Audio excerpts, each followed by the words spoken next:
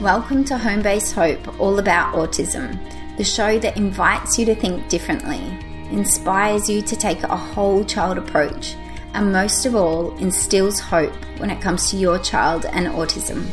I'm your host, Rhiannon Crisp, from homebasehope.com.au. Let's get into it. Hey guys, and welcome back to another episode of Home Base Hope. Today we are talking to Jeremy Sampson, who is a 30-year-old personal trainer based in Victoria, working with people on the autism spectrum. He was diagnosed with autism at age 6, and he describes his early intervention as being life-transforming for his journey. He is now fully independent in the community and almost unrecognisable. Jeremy uses his own life experiences to help others, and he's founded the program Time to Train, which is a fun exercise program using movement to help stimulate and motivate people on the autism spectrum. Welcome, Jeremy. Welcome. Thank you so much for having me, Rhiannon. It's a pleasure to be here. Absolutely awesome to have you on. We've had a few conversations before, and I just love your way of thinking and everything that you're doing.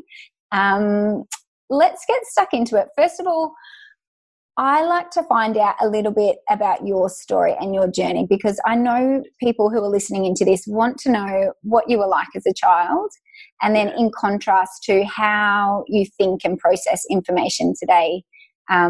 Sure. And they want to be inspired. You know, they want to know what's possible. There are a lot of parents who are going through the really tough stages and, you know, are going through the trenches at the moment, and they feel lost and they feel helpless. So if we can give them a bit of an injection of hope and go back to what childhood looked like for you and give us a bit of a snapshot of what life was like back in the day. Absolutely, yes. Look, it was a very different time, Rhiannon, and I think for me it first started in around 1993, 1994. I was about 5, 6, and I first sort of picked up that there was something really different about the way that I processed or functioned. I described it as a series of TVs in my head, and some were working, some the picture wasn't quite right, but the TV down the very end, the antenna, I described it as it had been bent, and my mother just said, "That's all right, son, we just need to work on trying to straighten that antenna so that you get a clear picture." And for me, that's the story of my life, just working really hard on myself through great support and working towards overcoming a lot of things that were really impacting me in every area of my life, from being very sensitive to environments. I couldn't stand certain sounds, couldn't certainly understand a lot of what people were saying and speaking. Listening was quite difficult from time to time. My hearing was tested, but I found that certain words I just could not pick up on. Had rituals and routines, so I was very definitely sort of OCD-like with certain things. Did not like change, so I everything across the board. And a psychologist first thought it was perhaps ADD, and then it was re-diagnosed with having Asperger's syndrome. And look, childhood was really different. I saw a lot of things that I wouldn't, encourage a lot of people to certainly go through, but I saw a lot. And I think the key to my success certainly was from observing and just watching. In school, it was studying body language, studying how people were doing things. I sort of describe myself as a bit of a human behavioural therapist in that sense, or an anthropologist. It was just really watching everything that was going on and doing a lot of listening, hearing people's voices. And then I would ask a lot of questions. I was asking, what does this mean? Or why do people do this or think that way? So I certainly just naturally was confident in approaching lots of different things that for me came back to, well, if this is helping me to strengthen and straighten that antenna a little bit more so I can adapt and blend in a little bit better, fantastic. This is what I'll just keep working on. I had everything in my diet, though, changed, Rhiannon. It was gluten-free, wheat-free, dairy-free, sugar-free diet, which I didn't necessarily like. It was like, why me? Why do I have to have all these changes? So many kids at school get to eat sugar this and sweet that. And here I am, I'd ask for something in the supermarket, and my mother said, no, that's not for you. You're not ready for that. And I'd go, oh, this is not fair. Life's not fair. And I just don't want to be here anymore. And it was really frustrating from time to time. I was on an exercise routine, and that was doing about sort of 10, 15, 20 minutes per night.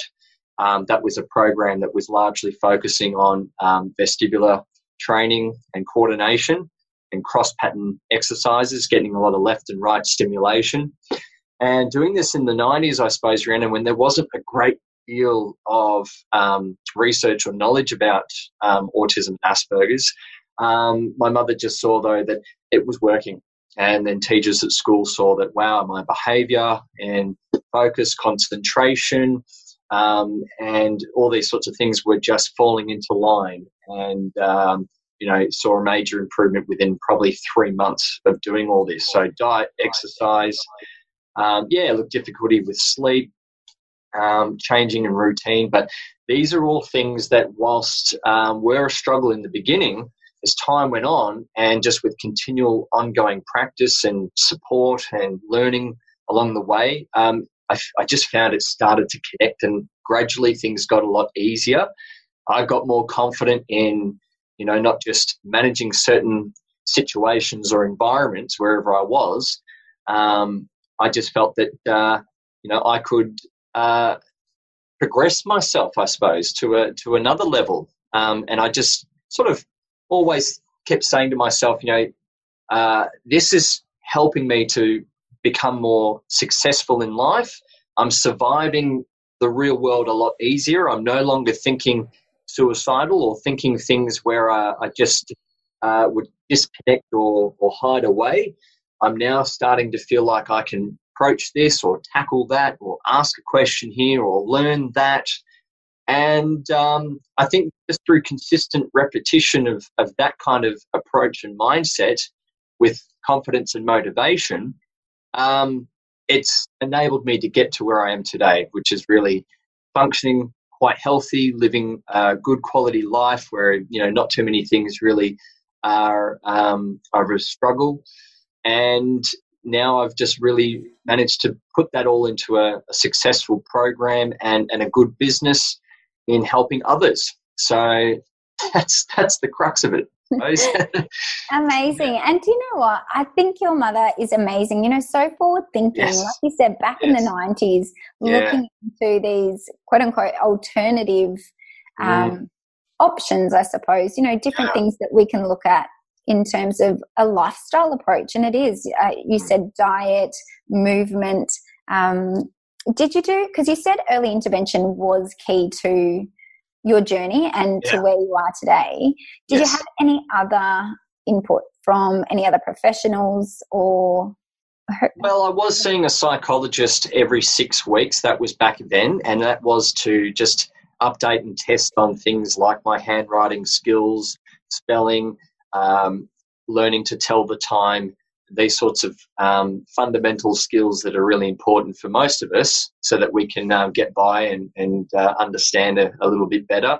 So from a learning and an academic perspective, I was getting those sorts of ongoing tests. So other kids at school go, oh, why does he get to leave school early? Why does he get to have the day off or whatever? But that was so important for back then my mother to take me out, and she was always very much, well, I put my son first over any school. I put my son and his learning first, and that was really important for me to have those visits where I was getting a reality check of where I'm at, where I should be aiming for, and meeting milestones, things like that, and going home with certainly a different schedule or routine, keep working on. And of course, she was doing a lot of things herself as well, from helping me to read, understand words, telling stories, and helping me pick up on social cues and non-verbal cues, things like that. So, but again, she is the reason why I am today and how successful I am, it's because of her motivation and her drive to ensure that I can achieve and pick up on anything as good as anyone else, and that the term Asperger's or the label absolutely is not going to define who I am. She helped me a lot with understanding social cues, nonverbal cues, working with me to slowly break away from the traits of my condition and diagnosis being Asperger's, but also understanding, my strengths of having this condition as well. So it was really sometimes a really positive thing. Other times it was quite frustrating. And, she was very determined to ensure that I pick up on as much information as possible about not just always from my perspective, but from everyone else's perspective. And to ensure that I don't cut myself away from society, only thinking it should be all about me, but in fact it's got to be a two-way street. So, and that was crucial to becoming more successful in a more social environment, I suppose. And I think she was just back then unconsciously just teaching the social toolkit, if you will, and providing me with all those steps. Yeah. And what did your teen years look like? So teen years were, I think, relatively okay. I certainly knew when there were situations where I wasn't clicking or quite understanding perhaps what was going on, whether I was putting that down to it's my condition or it's just myself. I always certainly walked away thinking like, okay, that's something I didn't pick up on, or I'm not quite understanding things like that. So I need to get working on why that is and how can I make that easier and better. And thankfully, I had friends in school that were, very supportive, and I could turn to and have good conversation and chats with, and that made it a lot easier. I was certainly like any teen going through the ups and downs. When it came to certainly exploring the whole dating side, that was a bit tricky at first, not being able to pick up on, someone flirting or when someone was perhaps expressing that they weren't interested. So little cues like that. But, that was all fascinating for me to want to master those skills so that I could understand and be more intuitive in then being aware, so that next time, right, I got it. And I could either move one direction or move another direction. And I think that's so important as well, because we do live in a society that is largely dominated by perhaps more neurotypical. We're doing our very best here to help support these individuals who do miss some of those social cues. And I think it's a human right to certainly teach these skills from an awareness perspective, so that they are not falling into the cracks and finding more frustration or anger issues or heightened anxiety or feeling silly or stupid within themselves. I really want to teach and educate in these sorts of areas of their life, so that they just step right over the crack, I suppose, and have a bit more conscious awareness and have more success in going, I get it, you are interested, and great. Or I'm seeing and picking up on the things that indicate you're not so, and I get it, I'm boring you, or whatever it may be. So it was interesting. I was just having a chat earlier with a colleague and talking about social construct and that versus, social acceptance. Well, I think I've always been pretty real about educating the balance. Some things you've got to have, other things we do need to just accept. There are individuals on this autism spectrum or spectrum, Rhiannon, that they may just not neurologically be able to pick up on, or they just cannot process. And so it's like, what do we do next? What can we do to support this individual in other areas. So I'm just finding it quite fascinating looking at my own personal journey, and particularly teenage years. The things that I absolutely just could not pick up on, I can now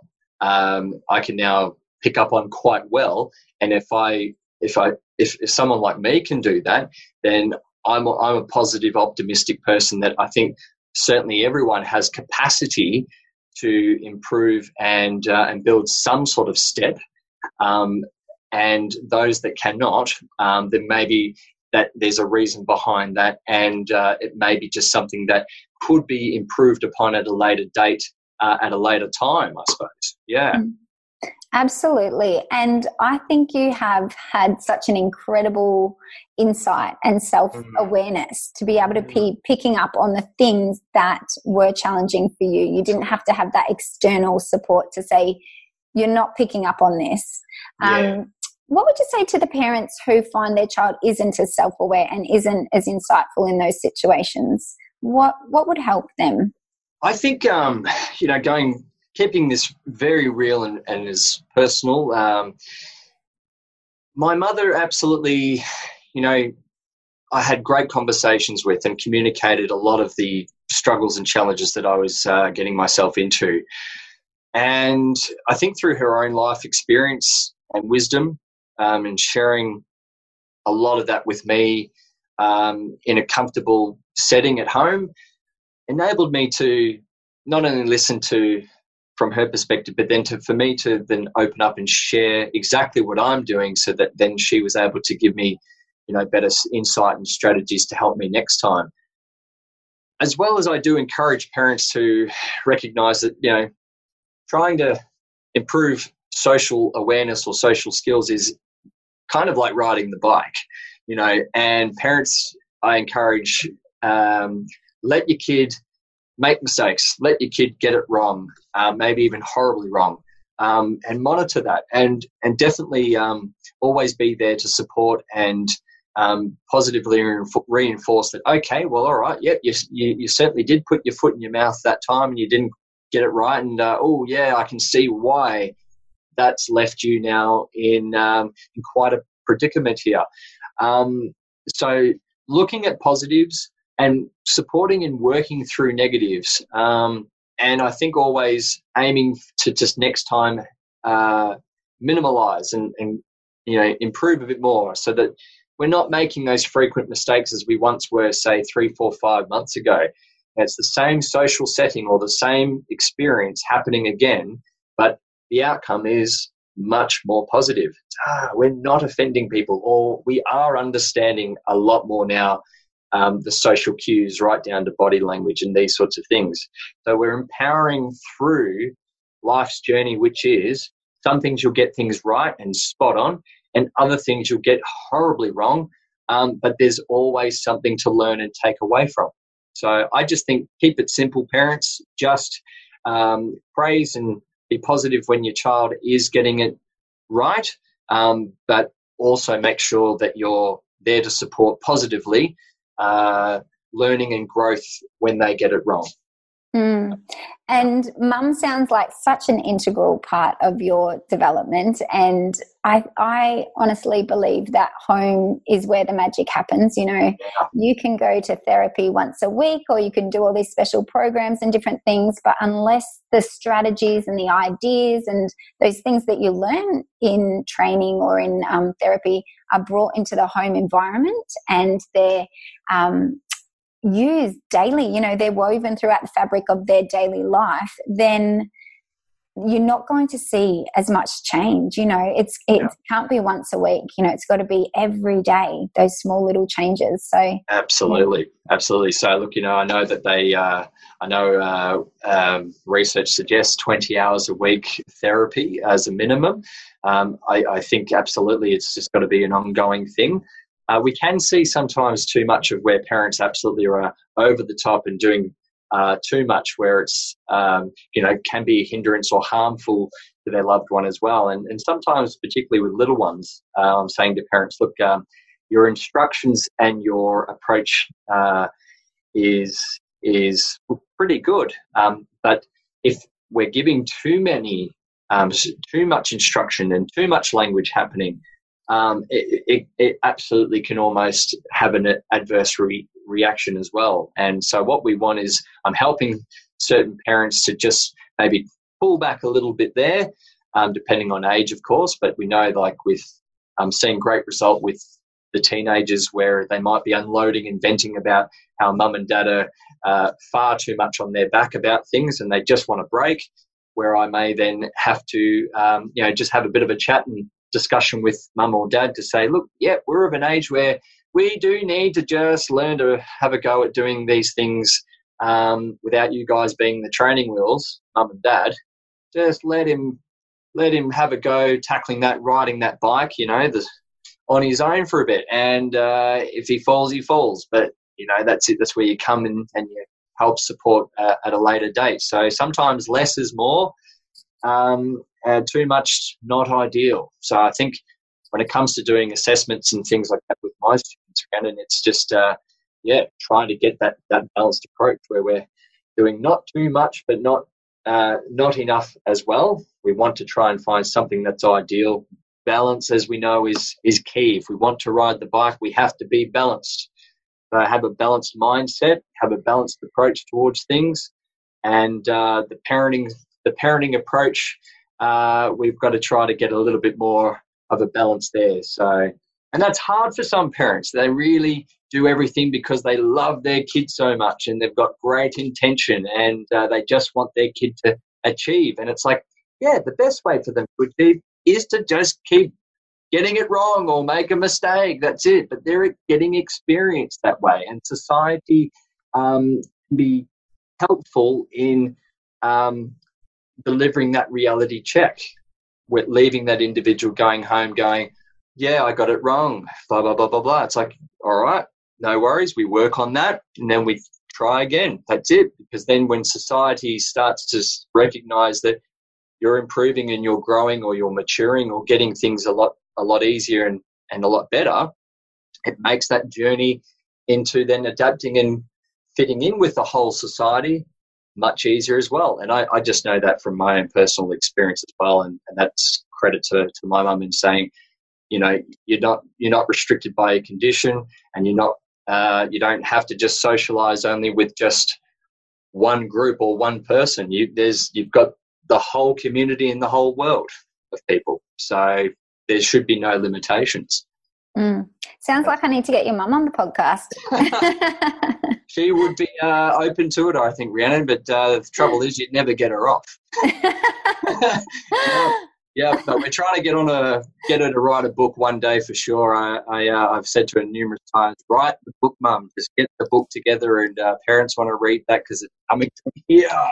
It comes from here, which you can't beat. No. So, absolutely. Yeah. And I totally agree in terms of the small steps. You can't go full throttle with everything. Correct. There's so many different things that you can be doing at home, like in terms of, like you said, movement, diet, the therapies. It's just all too overwhelming. It becomes taxing and you stop everything and then nothing becomes successful. I think as well, a lot of this, particularly like with trauma, fear, anxiety, which I've experienced all that right down to, like I say, it got so bad on and off in my growing up years of life where I just felt like I'm a burden on society. I don't think I even really feel like I want to be here anymore because I'm just feeling so targeted and I must be just walking, getting it wrong, just walking piece of wrong all the time. And I just, used to think like, how do I turn this around from feeling this way and thinking this way to the opposite? Because there are people out there, and this is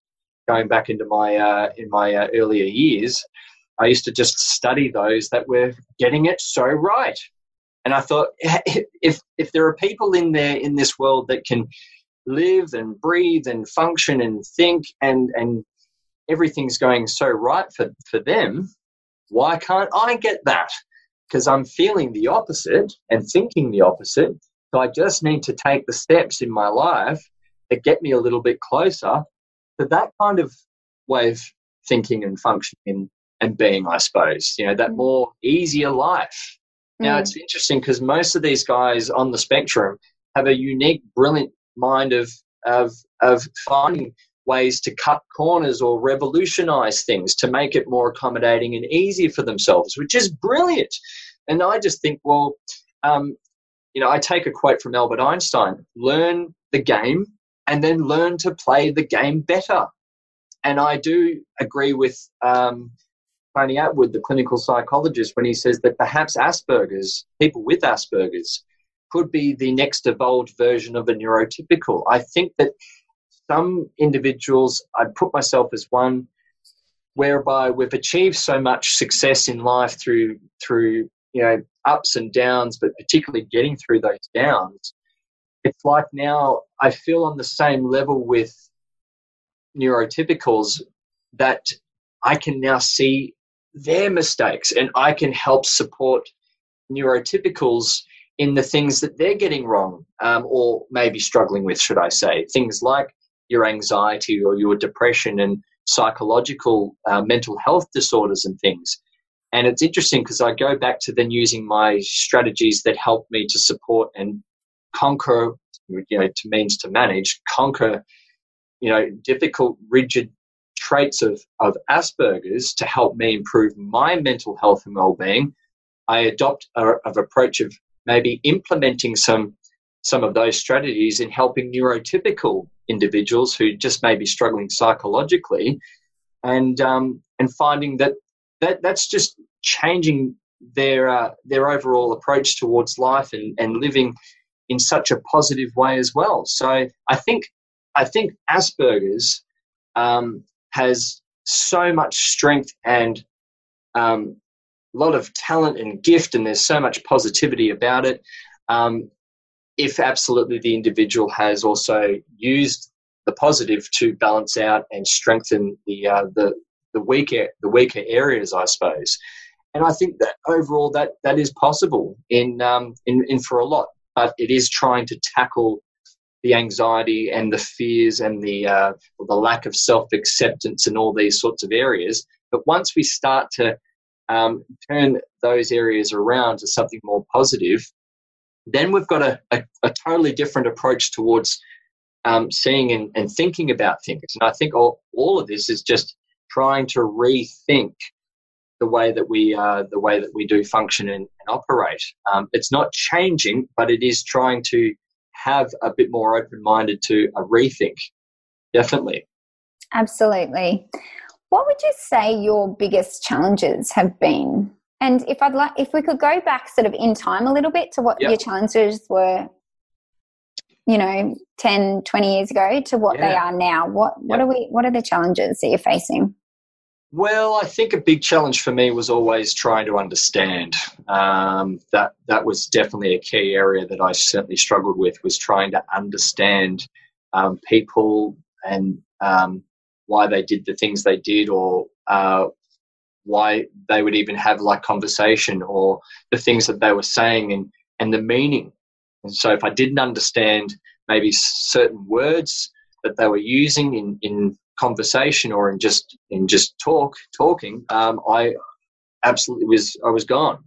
And so, growing up, it was just easier just to not socialize, because I thought and feared, if they're going to talk to me and then they use a word or two or a sentence or whatever, and I don't understand the meaning of that word or that sentence, then the whole thing makes no sense to me. And then, I feel stupid, silly. I'm highly anxious. I'm in fear of saying something that has no relevance to what they're saying or no connection.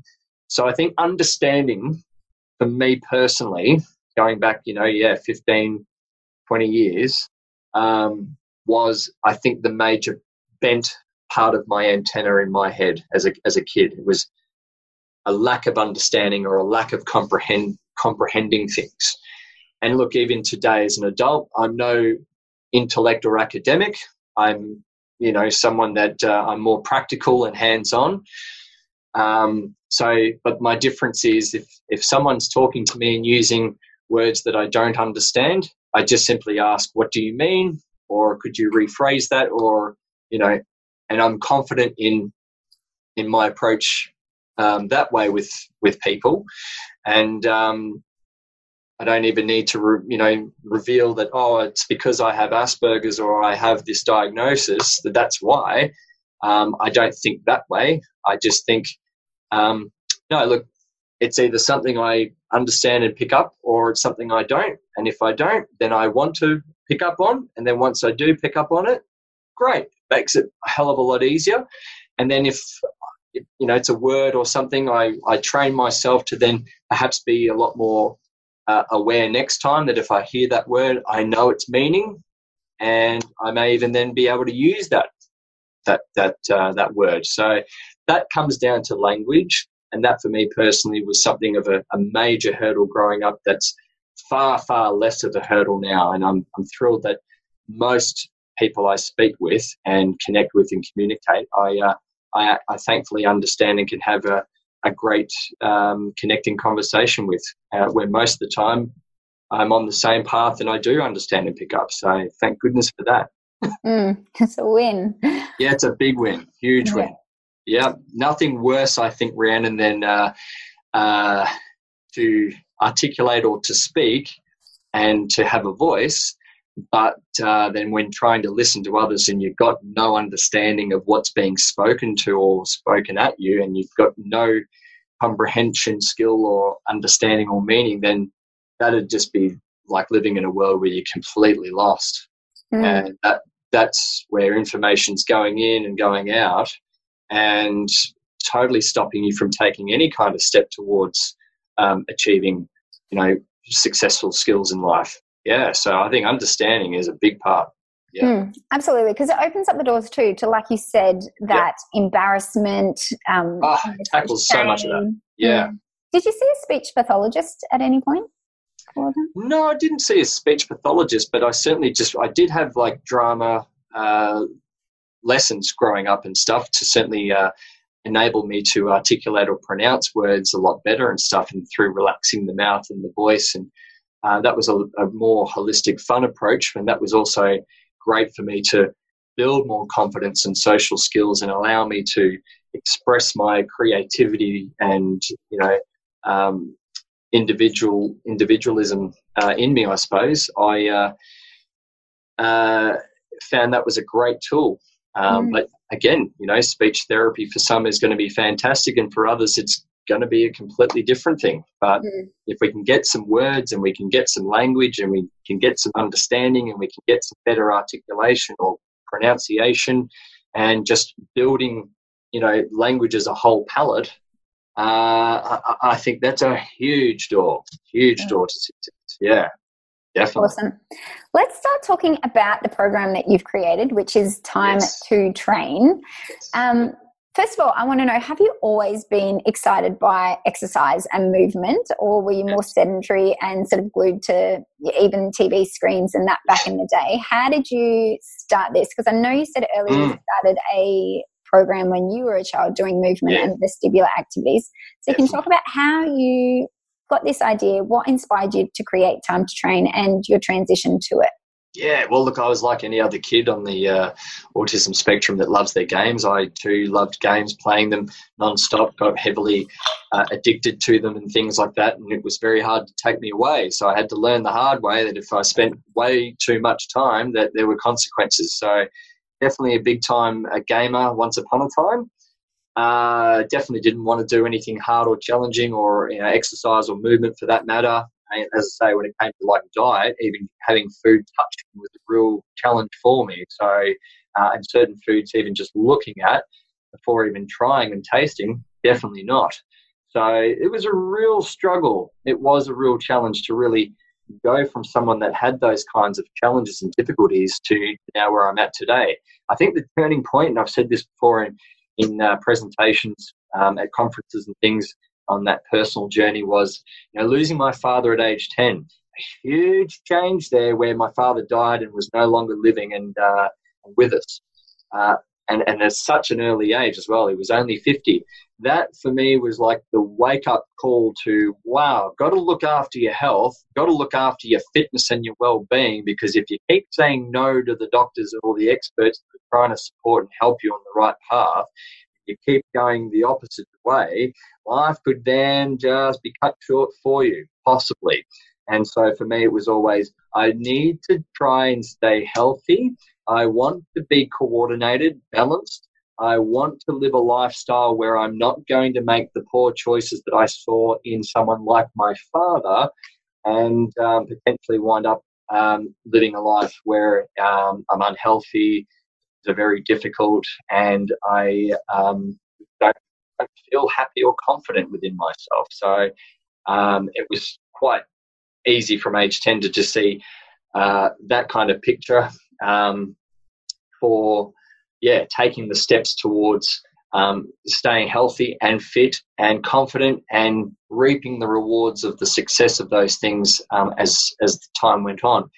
And that led to then, obviously, yes, at an early age, 18, I studied personal training, fitness instructing. I enjoyed it. I not only felt the benefits physically from actual exercise, from a physical, emotional, mental perspective, but also, it was a no-brainer then come later on at age 21 when it was putting the program that I was once doing as a child and putting it all together, but revolutionising it to make it something a lot more meaningful rather than clinical or medical. I wanted to go with something that was fun, really interactive, that was connecting, engaging, something that had real purpose, and obviously, something that was going to create motivation towards a much better, healthier lifestyle in more ways than one. And I really thoroughly enjoyed trialing out, putting the exercises that I was doing into fun game-like activities and implementing different things to make that one activity that seemed so boring in the 90s a lot more enjoyable. And that's where I think I've been very successful there to keep the program running now for just over 10 years is because the way I approach and facilitate those sessions to make them so enjoyable and fun for the individual has been critical to its success. Amazing. That's it. That's it. And it works too, like not just from a scientific perspective. We know exercise and movement is crucial for us all, but to keep it very positive, to keep it really an enjoyable experience that makes you want to return and come back to. So I'm not trying to be a doctor where it's, you're my patient, come and see me, you have problems, where that's where a lot of therapists and specialists get it horribly wrong. It's, no, you're coming to see me, I'm like your friend or your older brother or whoever, someone a bit more understanding, using my lived experience as a real advantage there.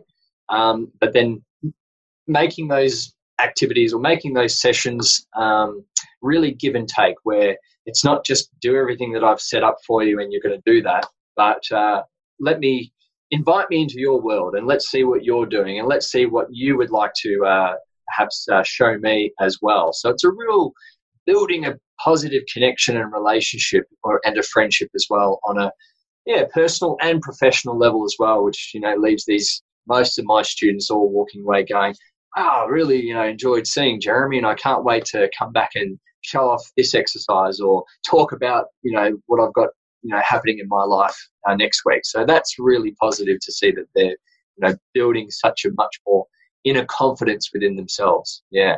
Yeah, it sounds like a really empowering program because, like you said, it's not set out. They can have use some of their initiative and creativity to design the program around what their needs are. Yeah, exactly. We go from a structure to that can be very imaginative, very creative, and as long as I'm seeing them participate, attempt and try different things within that environment that I have available for them, that's brilliant. That's where the magic happens, and that's why the results there and the testimonials have been fantastic. So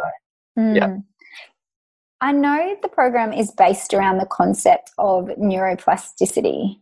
Can we dive into that?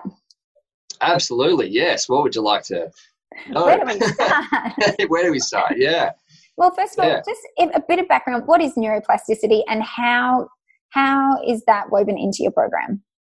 Yeah, so I guess, keeping it nice and easy for people to understand. So just doing something repetitively over and over and over until it basically sort of becomes the new norm, I suppose. So we've got like billions of pathways in our brain. We know that scientifically, and I suppose for these guys, some of those connections are working better than others. And really, my program, with like a lot of different approaches out there, we're just trying to get the stimulation and activity that's happening in the brain to really build and strengthen existing current pathways, as well as developing and creating new ones, so that we're just getting a lot more signal. And as we know, if we can get more signals happening and stuff in the right way, I suppose, in a more appropriate way, it leads to, like I said, that key word, understanding. We're getting a lot more understanding of within ourselves, as well as understanding things around us, which makes then, adapting and building better connections with other people, and as well as ourselves, a hell of a lot of a much more enjoyable, easier process. But neuroplasticity, look, it's procedural memory, doing something over until you've remembered how to do that. So I get some students, they struggle to perhaps catch a ball from a certain distance, practicing repetition or modifying the exercise until we're starting to see a lot more control and confidence within that individual, and then going back to doing that exercise as it was first set out. Oh my goodness, they can now catch from a much further distance, whereas if in the first place they would really struggle to catch that ball for various reasons, such as, a fear of the ball hitting them in the face, or a fear of dropping the ball, and all these sorts of things, to now, well, their eyes are making good contact with the ball, they are focused, they've got much more strength in their body and their arms, their hands, their fingers, so large to fine motor skill work, but a much better positive self-belief of, I've got this, I can catch the ball. And it's truly amazing when you just see a child who could not do something at all to now they can do it, they can master it, and then away we go doing more and more things. And that whole concept of neuroplasticity is so important for improving optimal functioning towards better health and well-being, so that their life and their quality of life is much more of a positive experience, and they can now survive and enjoy life a hell of a lot more. So that's it. Keeping it simple. Yeah. And movement, it's food for the brain. This is, giving movement food for the brain. And it's not even just exercises. Like, it could be just any sort of new movement pattern that is novel to the brain, and then learning something that is new that you're doing in these sessions is going to strengthen neural connections. It's going to make new neural connections, and that's not only going to help with, like you said, just catching a ball. You're going to see flow-on effects in other areas of their life. Yes, absolutely. I'd love to know, obviously the changes that you were probably expecting to see, were balance, coordination, motor movement patterns. What were some of the unexpected changes that you've seen in some of your clients? Unexpected changes. Definitely seeing, for some, a real change in, overall attitude, being a lot more, I suppose, not that they weren't lacking or struggling with empathy beforehand, but just having a lot more of an open view of other people's perspectives, starting to ask more questions about themselves and the way they work. So just a lot more openness for a lot that I see. And I guess in the beginning, not knowing too much of what I was doing when I was growing up and putting this program together, I was just expecting to get, confidence and a bit more social skill, a bit more connection, and feeling a bit more stronger and coordination and balance, those sorts of things. But over the journey, I've learned through seeing so many students 7 days a week and putting them through this program, all of those other changes in emotions and changes in growth and maturity and, more awareness and, even developing a greater sense of humor. We can enjoy more, we can laugh, and so all of these things that, to someone who may be not on the spectrum that they have naturally. I'm, seeing so much more of those things as well. And now that's something I am wanting to expect to see. So I've gone from looking at it as, wow, these are some real unexpected things. But now I was seeing so much more consistency in those changes. It's like, wow, that's now what I really do want to see happening for these individuals, because they deserve it. They deserve the right to have the feelings of knowing what it's like, to be aware or to understand or to connect more and to have,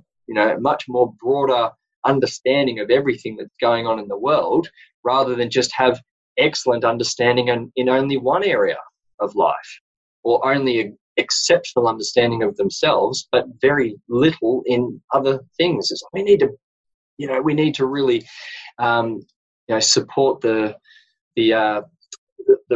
reality of how life and, the balance. So that's probably, I think, it's for now. Maybe, some question whether or not they're on the spectrum in the first place, and may want to go back and see if, there's a different diagnosis now. So, just attitude in some of these individuals, can be of a much more positive change as well. So that's fantastic to see. Yeah. And I'm sure even kids with anxieties, even sensory issues, like you said, social, because we are working with the brain, it's not just, we can't think of it as just like a motor, muscular thing that you're working on in terms of exercise. We've got to think of it as, how is that shaping the brain? What architecture is being remodeled in there, and how is that going to have that? So, that's awesome. Yeah, exactly. I see it like as definitely some experts out there, liken it to that of the tree, which I think's a pretty spot on analogy. Like, it's how many branches do you want to grow? You may already have a very good tree, but maybe just parts of that tree there are a little less mature and stuff. And it's all there. I've always believed that, particularly those with more high functioning or Asperger's syndrome, it's like, if your tree is there, it's unique, it's fantastic, and you do very well here and not so well there. But capacity and capability to certainly grow the areas where it's not so good can be supported if you want that. And I think it comes down to the choice of the individual if they do, which is why I say, well, I think you do, because you're talking about how frustrating this is, or how irritating, or how you're not understanding that.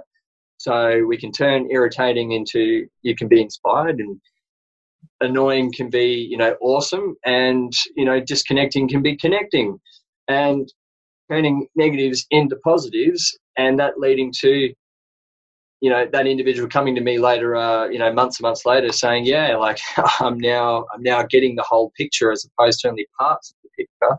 That's so pleasing. And it's because we're just growing those pathways, growing the tree until it is a whole. There's a whole, as well as it's still got its unique self. Definitely, it's still its unique design from within, for sure. So these guys with Asperger's, certainly, I always encourage them to, remember that their strengths because of their diagnosis is important. You've got certain unique ways of looking at things which others cannot see, and that's fantastic. So I want that to still be there, that original blueprint. I want that to be there, but let's add more brilliance to your blueprint to make an incredible blueprint, something that's out there, that's more remarkable than the general blueprint of being neurotypical. Let's make you something of real, true high potential. Go for the extraordinary. Go for the extraordinary. Yeah, exactly. Which, these guys already are extraordinary, but only in certain set ways, I suppose. It's like, let's just broaden your extraordinariness right across right across the board there, because without these guys, Rhiannon, we wouldn't have some of the remarkable, wonderful inventions or things that we've got to this very day. And most of we are seeing that pattern of someone extraordinary in whatever industry that's doing incredible,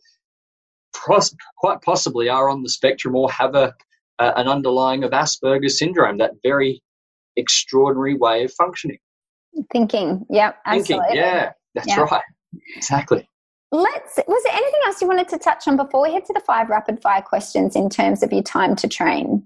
Well, I guess the thing about it is, like in my mission statement where I'm talking about the importance of the program helping improve the value of someone. A lot of people over the years have certainly questioned that mission statement, questioned even my whole program as being something of a cure type nature.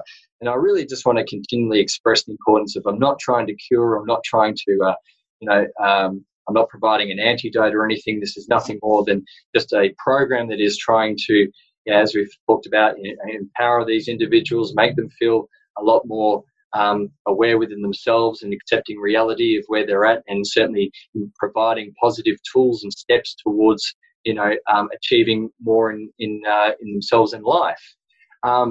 And that's why I think the article that was written about me back in 2012, which was a national article, I conquered. The definition of conquered is perfect in the sense that it's aiming for management.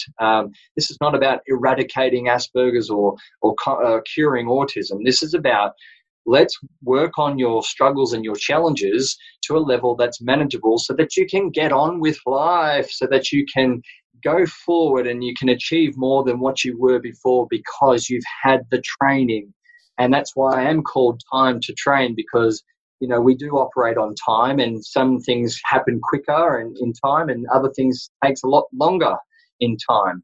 But as long as we're working forward and positive with using our time, then we're absolutely going to achieve. The number 2, because it's one-on-one, and we know that one-on-one based therapies seem to have a lot more improved outcome and result. Alrighty, so let's head to the 5 rapid fire questions. Number 1 is, what is one habit that parents can implement today? One habit. I think definitely just continual positive reinforcement with, as my mother used to say, being fair, disciplined, always going through challenges and difficulties that lead toward a more positive outcome. So I think, today, good effective parenting and in its approach is providing choice and options for sure, an A, B, possibly a C, but also reinforcing that if we're just not following, that there will be no choice, because this is about helping parents to also stand their ground. So I think a great habit is to get into the mindset of recognizing your child's behavior, if it's not so positive, or they're acting out or misbehaving or whatever it may be. Certainly recognize that, take a bit of assertiveness and validate that as well, but also get to the crux of it with providing some good, effective options that to try to calm and help reduce their anxiety, and then just steer them back onto a more positive path. That as a whole habit is a hard one, but a very positive one that I encourage. Absolutely. Awesome. Number 2, what do people never ask you that you wish they did? Never ask me. That's a really good question. Never ask me. More just on how I did it. I keep getting told, look, I would never have picked that you even had Asperger's or you had anything there to begin with. And so it'd be really worthwhile if people just ask the question, what was it that you did? And just to really listen and learn from everything that I'm saying and providing out there strategy-wise, because I know that my journey has surpassed a lot of those that are out there and claiming that they're quite successful, but then they're still struggling behind the scenes, or maybe taking antidepressants or something like that, whereas I know I could have certainly gone down that road myself of still seeking medical support or psychological support or whatever, or taking medication, but I'm not doing any of those things. And I really would just wish that people would come up to me and be asking more about those sorts of strategies that really are successful and can work. Yeah. Awesome. Number 3, what book would you recommend all parents read? Oh, that is a good one. I'm currently still reading through the 12 Rules of Life by Dr. Jordan Peterson, where each chapter is a life lesson to take away and just learn a bit more about the purpose of life and its meaning and taking responsibility and your own growth and journey, I suppose, towards being functional, independent, efficient, sufficient, connecting more, having a good balanced understanding of the world. So that's a really good book. But there's so many books out there. I think you just got to pick up one that you feel connects with you, and if you're taking something away that's positive and you can use it to help either support yourself as a parent or your loved one, fantastic. There's so many great books out there, so just start with one and go from there. That's it. Yeah. I know, the library just keeps expanding, doesn't it? There's just so much information. Same, and there's a lot that's the same, but it's a different title on the front, so that's it. Yeah. Been around for a long time. Number 4, what is one of your top unfinished bucket list items? Oh, I think I joke now these days and say the only thing left is really to basically own my own house and to certainly be married and have children. Those would be pretty incredible. I have skydived. I've done lots of adventurous things in my life. I've lived the life perhaps 10 people rolled into one. So I shared that one with my mother in particular. She's lived the life herself. They would be some pretty milestone bucket list things to achieve. Certainly maybe travel around the world even more, which would be fantastic. Maybe learn another language fluently. That would be awesome. I think just seeing a health and well-being facility or centre that's time to train. That's a one-stop shop hub there to help communities, and something like that would be an incredible thing to achieve. So I keep aiming for it. Yeah, absolutely. Number 5, if you could only offer one piece of advice to parents, what would it be? One piece of advice. Oh, that's so easy. Never give up. Just don't ever give up and think that the journey is lost or that it's the end. Keep persevering, keep pushing, keep practicing, keep learning, keep researching, keep staying motivated, keep being proud of your loved one, keep loving them unconditionally no matter what, but absolutely know when to set it straight, when to give them reality check, and keep striving towards helping them to achieve a lot more in their own life so that they can live, grow, and hopefully have a pretty achieving, successful life themselves. And that's got to come down with a never give up type attitude. Simple. Lovely. I love that. That was powerful. Simple and easy. And it comes from my favourite song, Never Gonna Give You Up by Rick Astley. Never gonna give you up, let you down. It's just something in life that if you want to achieve, you just can't ever stop trying and giving up. So perseverance and motivation, that's the key. Great. And so if people wanting to connect with you, what's the best way? Yep, they can check me out on social media, Facebook, just Time to Train, or they can check out the website, timetotrainaspergers.com, and all the information there about what I do, where I am, all that sort of stuff is there. Pretty easy, but it's the number 2. People still think it's TO, and that's it. Yeah, very simple. So, yep, you just have to type in Time to Train into Google now, and it's all there. So it's pretty easy to find and access. So that's easy. Awesome. Thank you so much, Jeremy. My pleasure. Thank you so much, Rhiannon, for having me. I do apologise with the connection difficulties and stuff, but thank you so much for having me on your podcast. Fabulous. Thank you. Thank you so much, guys, for tuning in today. I really hope that parts of the episode resonated with you, but more importantly, I hope that you feel inspired to take action from Homebase. If there is someone who you know who would benefit from this podcast, please share it with them. Now, I love connecting with you all, so if you head on over to Facebook and Instagram, you can find me there. All you have to do is search Homebase Hope. Now, if you subscribe to this podcast by heading to iTunes and hitting the subscribe button, Every fortnight, you'll get an instant notification of the latest interview. And if you do love the show, then please leave a 5-star review, because this will help more people discover us, and it will help us inspire more positive change in people living on the spectrum. So until next time, I encourage you to open your mind, respect the differences, and above all, believe that you can make a difference from home base. See you soon, guys.